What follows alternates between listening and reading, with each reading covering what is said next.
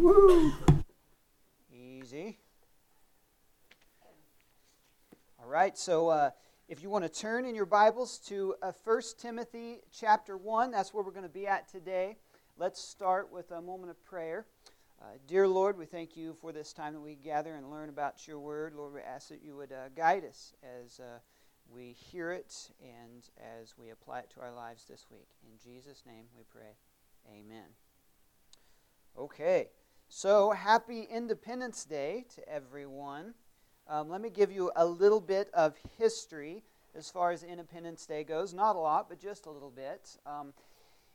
The resolution for American independence was presented and proposed to the Continental Congress on June 7th, 1776.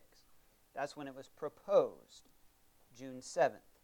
Now, the Declaration of Independence was signed and adopted on July 4th, 1776, obviously. That day, July 4th, 1776, a flag was raised to declare independence from Great Britain. America was its own country. That flag, the flag that we have in this room with us today, is a symbol of our freedom, one of which we are practicing right now, the freedom to gather and worship in a church that is not controlled by a government. Now, July 4th, 1776 was not the first time that America's red, white, and blue flag was displayed in the air. It was recorded that about 1 week earlier, the American flag was proudly displayed from the mast of an American ship called Nancy. This was believed to be the first time the American flag was ever flown in open waters. Now, why am I telling you about Nancy, the first ship to fly the flag? Because this American ship, named Nancy, was wrecked. And today's sermon is about being shipwrecked. So, June 29th, 1776, which is my mom's birthday, by the way, not 1776, but June 29th, Nancy was engaged in naval warfare. And she was outgunned by 2 British ships, so she began to sail to a nearby port, but the fog was so heavy that she ran aground. Realizing that they were sitting ducks, the crew began to put her cargo into smaller boats to be taken ashore. They didn't get all the cargo, though. 100 powder kegs remained on the ship. The sailors took her sail and they wrapped it around one of those kegs. They lit the sail on fire to work as a delayed fuse. The last sailor on the ship climbed up the mast and brought down that American flag. The British saw the removal of the flag and they thought the Americans were surrendering the ship to the British, so they quickly boarded Nancy to take her over. Soon after, the powder kegs were ignited by the burning sail, and the ship was blown to pieces. Folks, shipwrecks are never good, especially in 1776, or in the days when Paul wrote this letter to Timothy. Oh, you can wreck your donkey cart or your oxen wagon and pick all your stuff back up and fix the wheels and brush off your knees and go about your day. But a ship, on the other hand, it's a bad deal if you've wrecked a ship. Almost everything would be lost. There's no gathering things back together.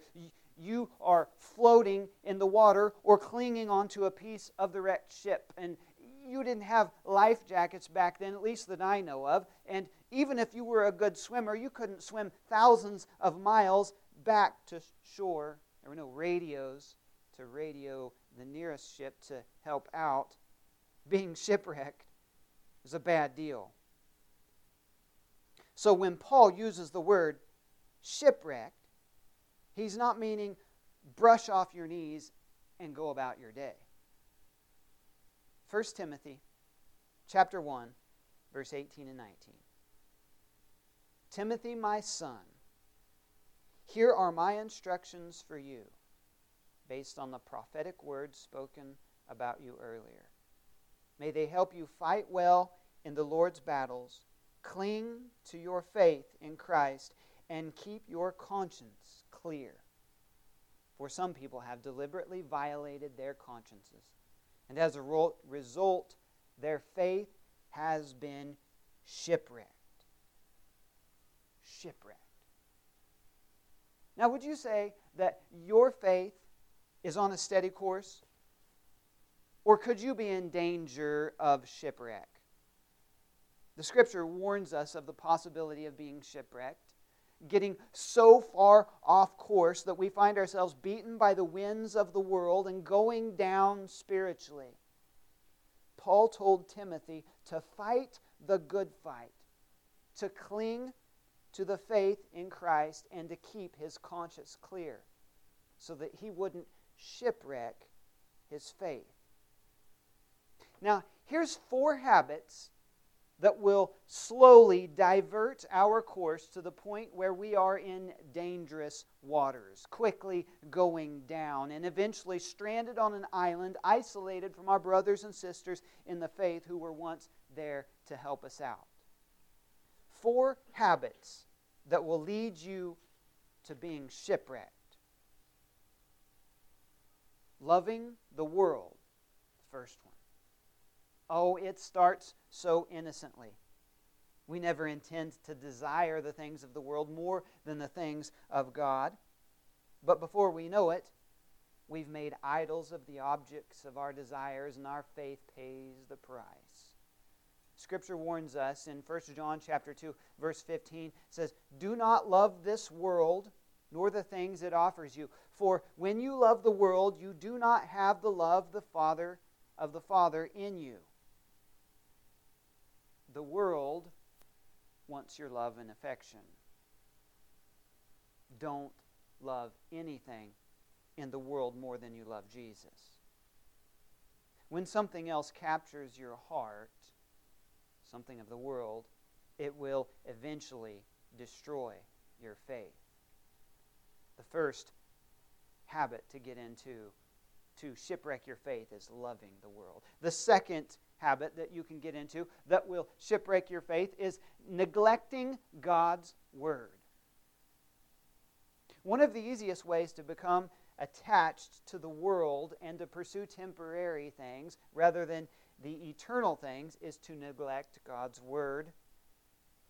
If we aren't constantly pouring God's Word and principles into our hearts and our minds, then we will be stained by the perceptions and priorities of the world in which we live.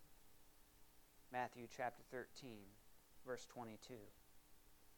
In Jesus' parable of the sower, he warns us about the seed that fell among thorns.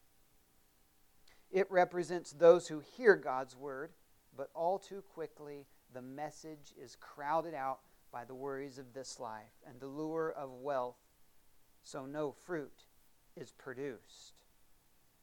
Reading and understanding Scripture strengthens our faith in God. Sometimes we struggle to understand this faith. Don't neglect God's Word. Now, the third way that we can shipwreck our faith is to trust in our feelings. While we should be discerning of the Holy Spirit's direction and aware of His conviction in our hearts, we can never put our feelings over the facts of who God is and what His Word says.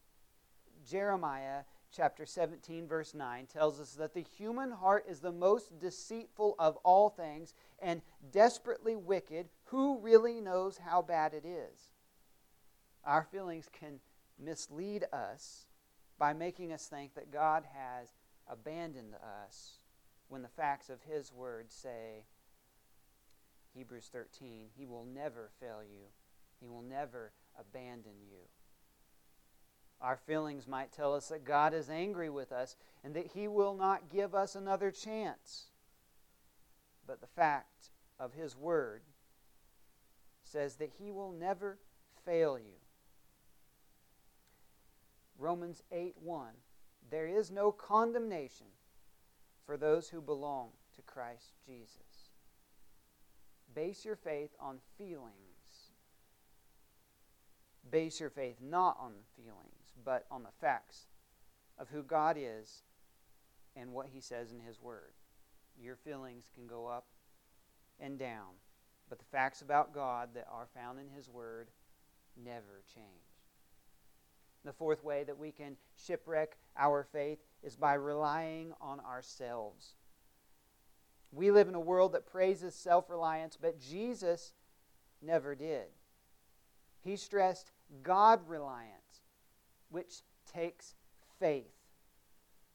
When we rely on God, our achievements, our successes are no longer about our abilities. And if they were, we'd only have ourselves to thank. Are you trusting in your own abilities to succeed in life? Are you depending on your own strength or wisdom when it comes to a crucial decision? No longer relying on yourself propels your faith forward in ways you can't imagine. However, to remain self-sufficient is to remain faith inefficient. So there are 4 ways to shipwreck your faith. Now let's go back to what Paul said. In these verses, Paul gives us 3 ways to guard against shipwreck. 3 ways to guard against it. 1 Timothy chapter 1, verse 18.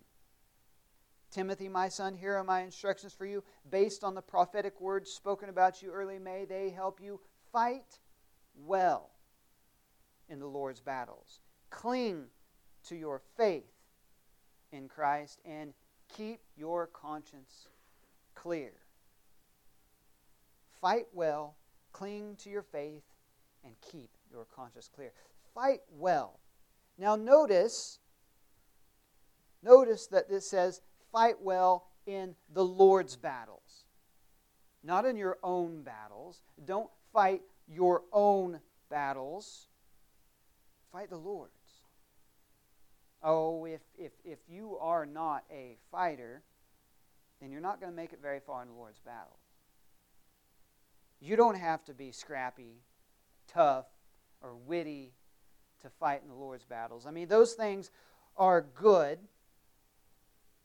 but even if you have trouble making decisions, even if you are super shy, even if you are like me and stick your foot in your mouth all the time, you can still fight well. I don't know if I told you about my anniversary, but about a month ago, I took my wife on a hiking trip for our anniversary. One of my buddies called me, and he invited me to go motorcycle riding. And on the phone, I said, "Oh man, unfortunately, I'm hiking with my wife." And it was too late. The words had already come out. And you know what I meant? It was unfortunate that I couldn't go motorcycle riding with my buddy. Not unfortunate that I was with my wife on my anniversary. My wife is very patient and kind, though. Hey, sometimes we don't feel like we're fighters at all, especially for the Lord. But don't fear. We have to go back to what this verse says when it says they. You see, fight well. May they help you. What is they? It is the instructions that has already been given to Timothy. It is the prophetic words spoken about him earlier. These instructions and prophetic words will help Timothy fight well.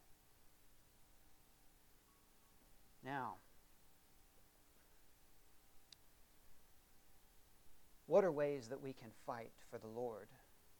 We use these things that God has told us about us. The Lord has spoken many, many things about us. He has said about you, you who are sitting here today in this church, God has said about you that He loves you. God has said that He will give you strength. He has said that He will never fail you, that you are His masterpiece, and He will give you the words to say when you need them. Fight well with that in mind. And don't forget to fight with prayer. Be a prayer warrior. You know, prayer is so important. Sometimes in our lives there comes a point where we don't feel like there's anything else we can possibly do. When it comes to that situation, pray to God. Pray for help. Pray for insight. Pray that God would intervene. You know, Jesus, when the disciples were at a point when they couldn't cast out a demon, they couldn't heal someone of a demon, and so they come to Jesus and say, Jesus, why can't we cast out this demon? What's wrong? And Jesus says, this kind can only be cast out by prayer, emphasizing the power of our communication with God Almighty. Pray. In all situations, pray. I have a prayer request this morning. In our community, there are 4 little boys, all of them younger than 12, that just this past week lost their mama. A husband, their dad, who had lost his wife. And folks, we should pray for them. Pray every day, because those boys are going to have a rough time. I can't imagine how difficult that must be. Church, it's our responsibility to not only show them love and compassion, but to pray for them. Romans chapter 12, verse 9 tells us that we need to love what is good and hate what is bad. This is another way that we can fight well. Love what is good. Now, what is good that we can love? God is good. His Word is good. And God's Word tells us to love others. That is good. And tells us to hate what is bad. Sin is bad. Everything evil is bad. And we are told that our enemy is not flesh and blood. God is the victor over evil, and He loves us. Therefore, we are to love the sinner and hate the sin. Now, let me bring this back into context. We are talking about how to keep from shipwrecking our faith. When your faith is getting weak, you have to fight for it. If you are on a ship and the storm comes and the ship is being tossed back and forth and it looks like that there's no way that you are going to survive, you're still going to be trying really hard to do everything you can. You're going to be tying things together. You're going to be throwing things overboard that you don't need anymore. You're going to be preparing that ship in any way that you possibly can. Remember Paul, when he was sailing to Rome, he had appealed to Caesar when he was talking to Festus, and so they sent him to Rome to see Caesar, and he was a prisoner on this ship, and he told them in the first place, we shouldn't sail because the weather doesn't look good. It's not advisable, but they sailed that way anyway. And so there he was, and the storm came, and it was just beating the ship to pieces, and they wrapped ropes around the ship to tie it together. They were doing everything they possibly could. And they threw a lot of the cargo off of the ship. Now, that cargo wasn't necessarily bad. The grain that they had, the food that they were transporting, there was nothing evil about that grain, about that food. But they threw it overboard because it was harming or threatening the ship, and it would help them to throw that overboard. There's a lot of things in our lives, folks, that aren't necessarily evil, that aren't necessarily bad. But sometimes we got to throw them overboard. Sometimes we got to get rid of them because they would hinder our relationship with Jesus.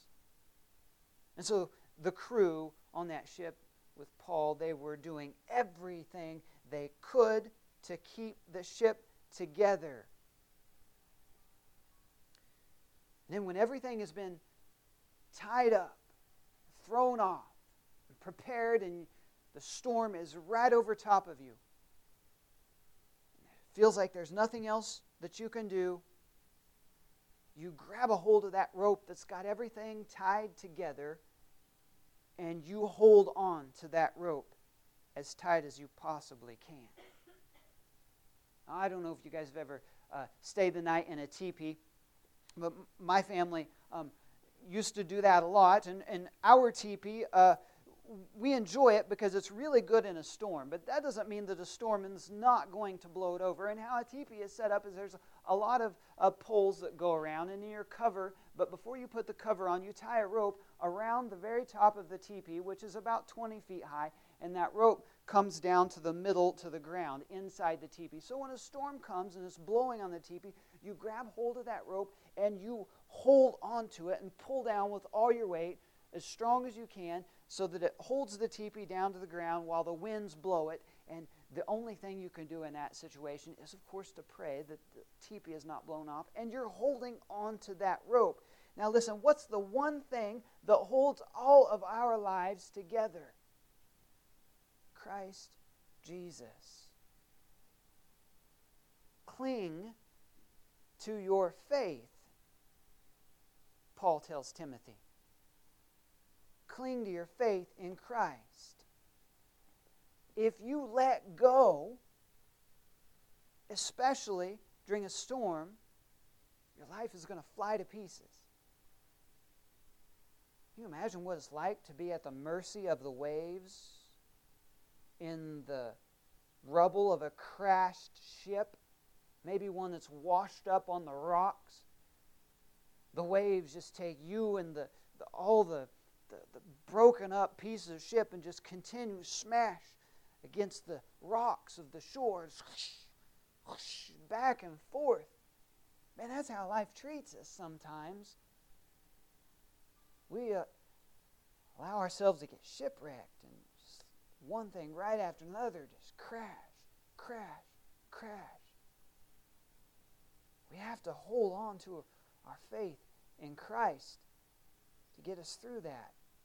I like the way 1 Corinthians chapter 16, verse 13 puts it. In the Message version of the Bible, it says, "Keep your eyes open. Hold tight to your convictions. Give it all you've got.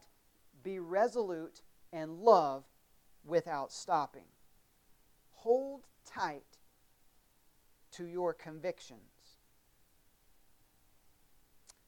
And keep your conscience clear. Keep your conscience clear. 1 Timothy chapter 1, verse 19 says that some people have deliberately violated their consciences. Deliberately. A deliberate violation of the Holy Spirit's presence in their lives. This last verse says, Hymenaeus and Alexander are two examples. I threw them out and handed them over to Satan so that they might learn not to blaspheme God. Boy, I would hate to have my name recorded in the Scripture as an example of how to shipwreck your faith. Hymenaeus and Alexander. Here's something about these two fellas. We don't know a whole lot, but they must have been working in the church with Paul, because they were once inside of the church and doing God's work. That means they had a good start. They were on the right track. But they must have started loving the world too much or neglecting God's Word. Maybe they trusted their feelings or started to rely on themselves rather than relying on God. Whatever it was a deliberate violation of their consciences. Some of us start out strong. We give our lives to Christ. And boy, we are on fire. We're on the right track. And then we fade until it's deliberate. One step further away. And all of a sudden, you're just doing whatever your sinful desire tells you to do, and you don't even care anymore. If that's you today, then I want you to come back. Don't get shipwrecked. There is hope for you. There's hope for all of us. Here's something else about Hymenaeus and Alexander. Notice that it says, I threw them out and handed them over to Satan so that they might learn not to blaspheme God. Learn. Now, I don't think they would need to learn if it was too late for them. But that's pretty harsh. Handed them over to Satan so that they might learn. You know, I think we need to read 1 Corinthians chapter 5, verse 5 to understand this in the context that it is. In this situation, it says, Paul is talking about a fellow who has sinned inside of the church. And he tells them, you must throw this man out, hand him over to Satan, so that his sinful nature will be destroyed and he himself will be saved on the day the Lord returns. So here we can see that in the process of handing him over to Satan, sinful nature will be destroyed. Now, we don't really understand exactly what this is saying here, but it looks as if he can still be saved. Maybe that's what the shipwrecking process is for in your life. To bring you to the point, to realizing things are rough doing it my own way. And you decide to give up your own way and turn to the Lord. I've met people who say that they are too far gone. They think that either God won't save them because of all the bad things they have done, or that God can't save them because they don't understand how almighty and powerful He is. In both ways, they are wrong. God can save anyone from shipwreck and from going to hell. All you have to do is to cry out to Jesus for forgiveness. And He is faithful to forgive. My brothers and sisters, don't let your faith be shipwrecked. Fight well in the Lord's battles. Cling to your faith in Christ and keep your conscience clear. May God bless you this Independence Day as you go and be the church of Jesus in America. Let me pray. Lord Jesus, I thank you for this word, and Lord, I thank you that even if we come to the point in our lives where we are shipwrecked, God, that you are able to save us if we cry out to you. Lord, I pray that you will help us to not be shipwrecked, to see it coming before it happens, Lord, that we will be able to cling to you, knowing that you are our stronghold. Lord God, I thank you so much for your saving grace. I pray that we will be bold in living out your lives. In Jesus' name we pray. Amen.